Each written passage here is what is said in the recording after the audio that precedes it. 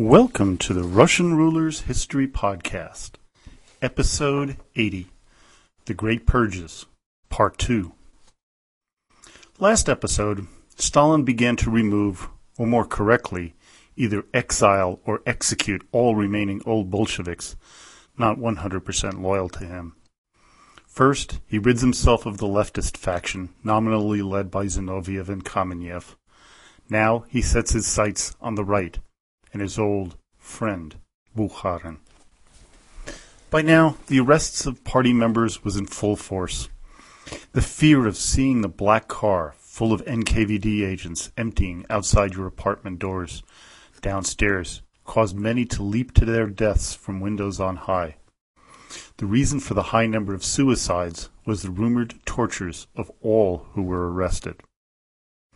As you know, I like to use quotes from authors of works on Russian history or first-hand accounts to events, but rarely as long as this one by Edvard Radzinsky in his book on Stalin. But it so beautifully depicts the time of the purges and why so many confessed to crimes they did not commit. Quote, "If he had to appear in court, most prisoners were condemned in camera.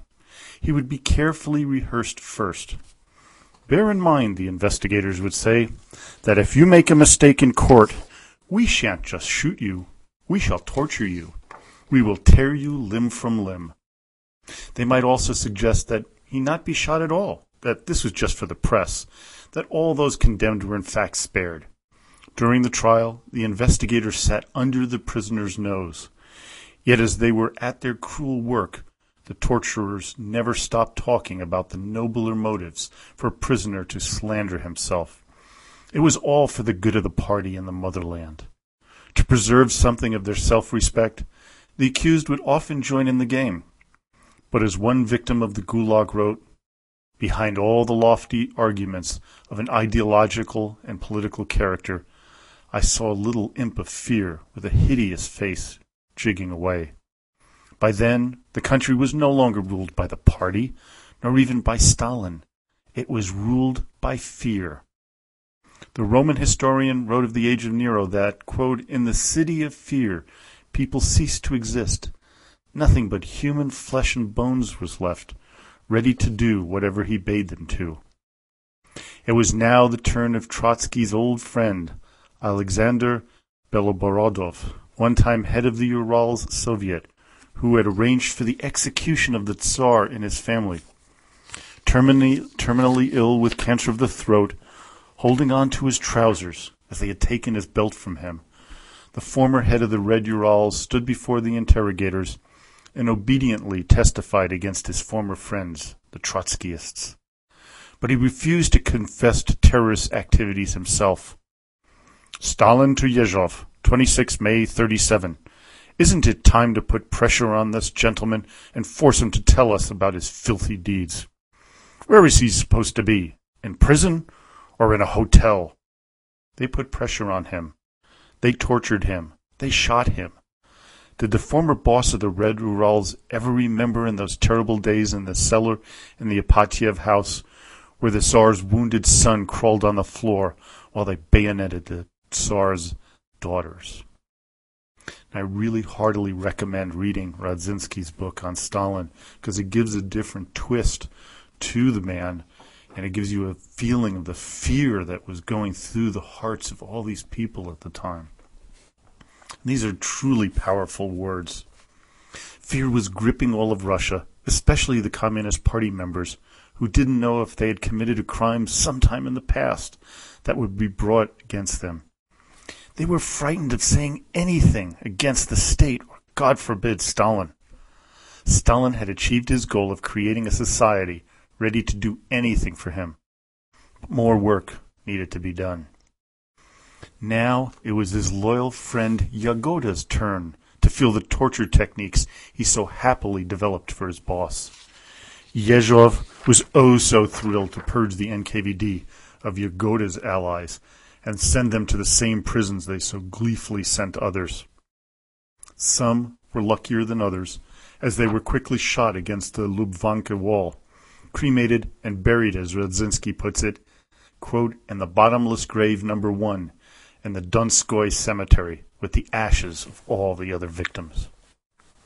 This desecration of the name of Dmitry Donskoy, the man who helped save Russia from the Mongol horde, with the ashes of the old Bolshevik revolutionaries who slaughtered without question the Tsarist sympathizers, was a morose reminder that today's heroes are tomorrow's enemies, depending on the direction of the wind. This is one of the great lessons of history that repeats itself over and over to this day, a lesson few have learned. Bukharin and his rightist friends were now the target of Stalin's psychopathic rage. As Tacitus said about Nero's reign of terror, which so mirrored Stalin's, quote, "All this bloodshed wearies the soul and crushes the heart with grief. I ask on favor of the reader to permit me not to feel revulsion for these people who so basely allowed themselves to be destroyed." The one-time friend of Stalin, Bukharin, whose support helped crush Trotsky, Kamenev, Zinoviev, Ryutin, Pyatakov, and thousands more, was now allowed to travel to Western Europe in order to set him up for the greatest fall of all the October revolutionaries. Bukharin was a very egotistical and self-assured man, and rightfully so. If any man had the intellectual capacity to rule Russia, Bukharin was the man. If you needed a hard-line, tough man to fight a threat, you couldn't pick a worse person. In Paris, Bukharin ignorantly talked freely to various people, some of whom were NKVD agents. He was setting himself up if he foolishly returned to Russia. But in an incredibly stupid decision in hindsight, as well as should have been in foresight, Bukharin decided to head back to Russia. The trials of Zinoviev and Kamenev were happening when Bukharin returned, with his name being mentioned quite often. Then Pravda pronounced, quote, "Tomsky, hopelessly entangled in his ties with the Trotskyist Zinoviev terrorists, has committed suicide at his dacha." Bukharin knew he needed to defend himself now that his friend was gone. In a letter to the prosecutor Vyshinsky and the Politburo, Bukharin writes, quote, "Not only am I not guilty of the crimes attributed to me, I can proudly claim that for the past several years I have defended the party line and Stalin's leadership with all the passion and sincerity I can command. In the context, I have to say that from 1933 I broke off all personal relations with M. Tomsky and A. Rykov, who formerly shared my ideas. This can be confirmed by questioning drivers, analyzing the journeys made by them, questioning sentries, NKVD agents, servants, etc." Now, in the background of this time is the industrialization of Russia, based on 3 5-year plans instituted by Stalin. His plan to drag this medieval country into the 20th century and make it an industrial giant is a modern-day marvel. But the goals that he set for the people to achieve were preposterous. They were at such high levels that accidents were happening all the time because of the breakneck speed with which production was occurring. A major problem was that while production of heavy industrial goods were being pumped out at record numbers, quality suffered dramatically. This led to more accidents, as on the railways alone in the year 1934, there were 62,000 accidents. Stalin could not have blamed this on his policies, so the wreckers must be the culprits. And since the leftists were gone, the rightists, led by that treacherous Bukharin, must be the ones destroying the economy. Things within Moscow were tense. No one knew who was loyal to Stalin and who was going to rat them out. Lavrentiev, Beria, and Yezhov were gathering material to get rid of the last obstructionists to Stalin's complete control of the country. Bukharin went on a hunger strike to protest the accusations against him. He is quoted as saying, "I cannot live like this anymore. I am in no physical or moral condition to come to the plenum. I will begin a hunger strike until the accusations of betrayal, wrecking, and terrorism are dropped." The plenum, a meeting of the leaders of the Communist Party, began on February 23, 1937.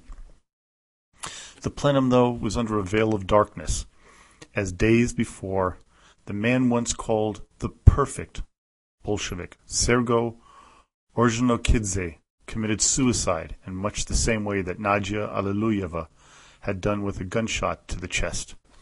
Officially, the death was caused by a heart attack, which was kind of plausible as Sergo was ill.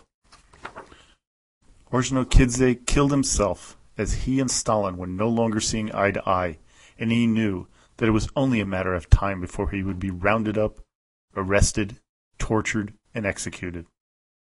He decided to go out his way, not by the hand of his old friend, Stalin. At the plenum, Yezhov began with a blistering denunciation of Bukharin, as did Voroshilov.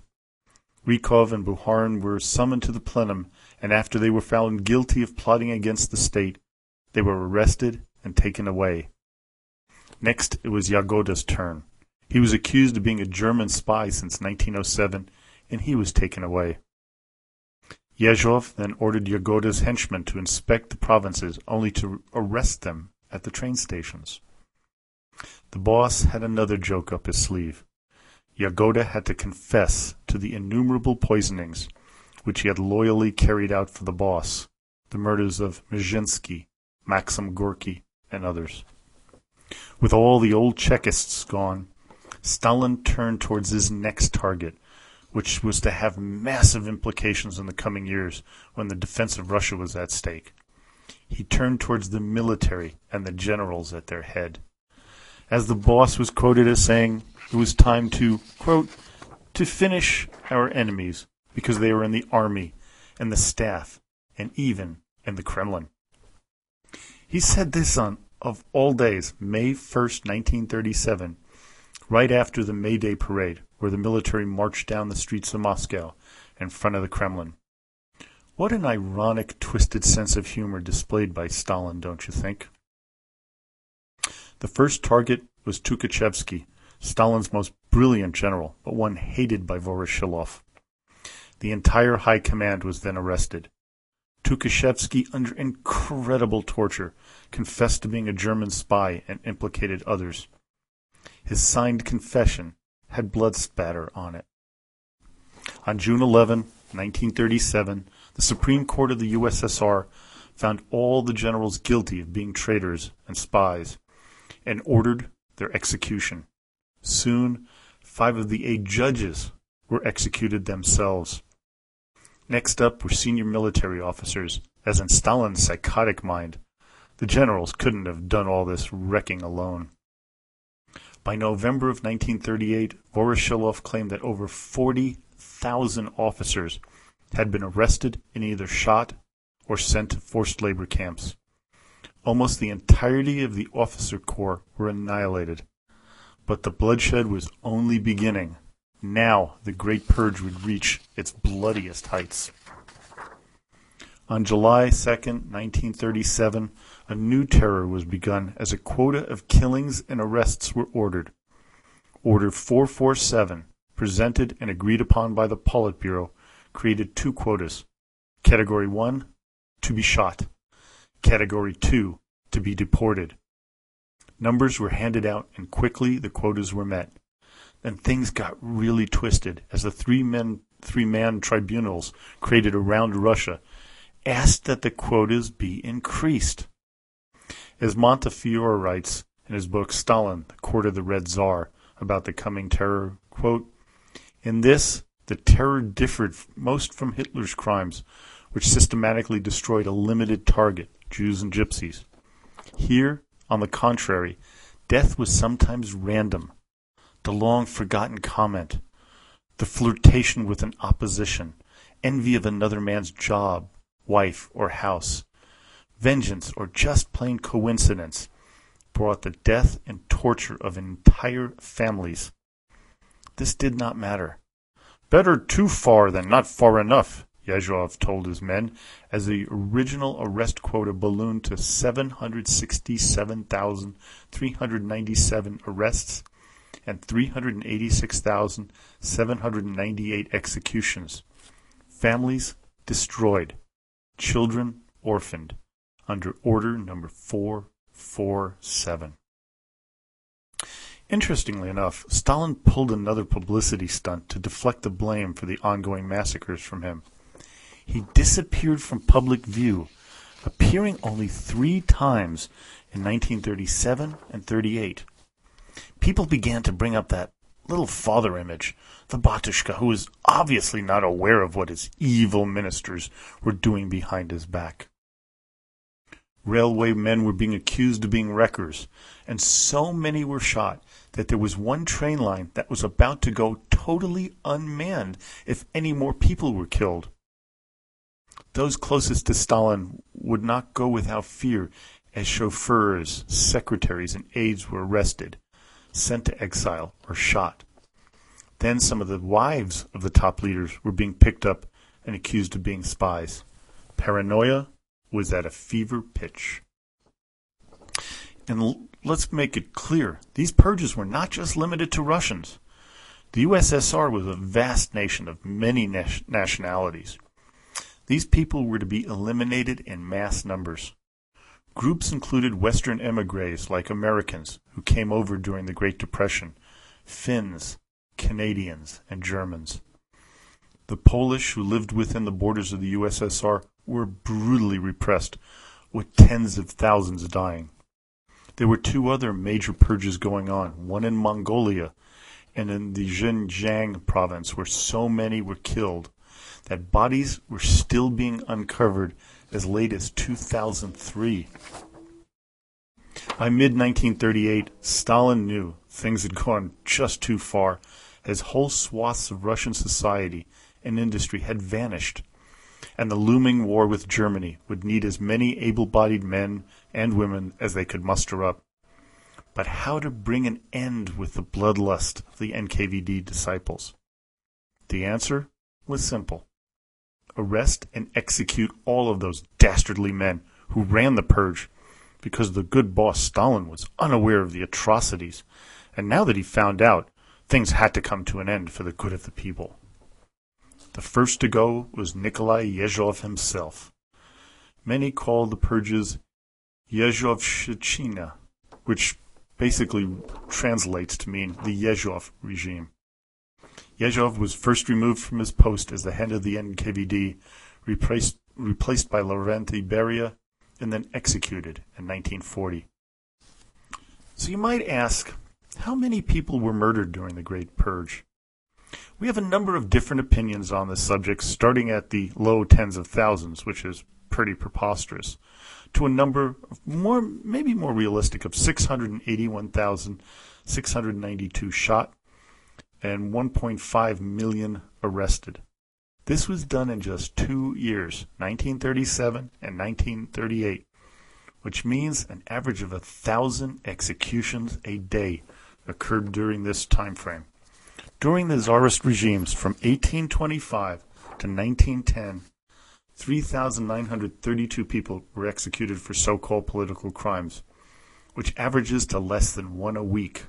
From 1,000 a day to 1 a week, what a difference. But recent evidence after perestroika suggests that a more ghastly number of over 2 million executions really occurred, as a lot of the evidence was covered up by the KGB, starting with Lavrentiy Beria. In 1956, Nikita Khrushchev would begin the rehabilitation process of many of the people killed during the purges by denouncing Stalin and his tactics in a speech at the 20th Communist Congress in February of that year. Convictions for many were overturned, for whatever good that did, as they were all dead. Some Stalin apologists claim that the boss was not the mass murderer that history has proclaimed, as it was his overzealous underlings that carried things too far, but this claim is also preposterous. Stalin personally signed off on 357 lists to execute over 40,000 people. He made notes on reports of many interrogations to continue torturing people until they confessed to trumped-up charges. According to Dmitry Volkogonov's book, Stalin, Triumph and Tragedy, Stalin was quoted as saying, quote, "Who's going to remember all this riffraff in 10 or 20 years? No one. Who remembers the name of the boyars Ivan the Terrible got rid of? No one. Sorry, boss. There are many of us who remember." Join me next time as we cover the beginning of World War II with the non-aggression treaty signed between Germany and the Soviet Union. Today's focus is on Marshal Mikhail Nikolaevich Tukhachevsky. Born into a noble family on February 16, 1893, he graduated from the Alexandrovskoye Military School in 1914 and joined the Semyonovsky Guards Regiment soon thereafter. During World War I, he served bravely, but was captured by the Germans early on. Tukhachevsky turned out to be a veritable Houdini, as he escaped from prisoner of war camps 5 times. The final time got him all the way back home in October of 1917, just in time for the Bolshevik Revolution. He joined the Red Army despite his noble ancestry and became an officer. During the Russian Civil War, he successfully defended Moscow from attack, defeated both White Army generals, Alexander Kolchak and Anton Denikin. He also suppressed the Kronstadt Rebellion in 1921. As a firm Bolshevik, he was known to be incredibly cruel, oftentimes using poison gas on enemies and executing prisoners at the drop of a hat. But the signature battle in his career was to be his downfall, and was to make him a sworn enemy of Stalin, and that is the Battle of Warsaw during the Polish-Soviet War of 1920.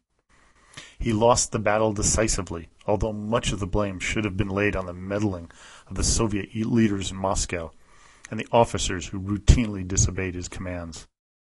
Stalin, though, would have none of the excuses and laid blame squarely on Tukhachevsky. Stalin dubbed the general Napoleonchik, or Little Napoleon. There were rumors that Tukhachevsky had planned to try to overthrow the Politburo. This was used later to drum up charges of him being a German-aligned traitor in 1937.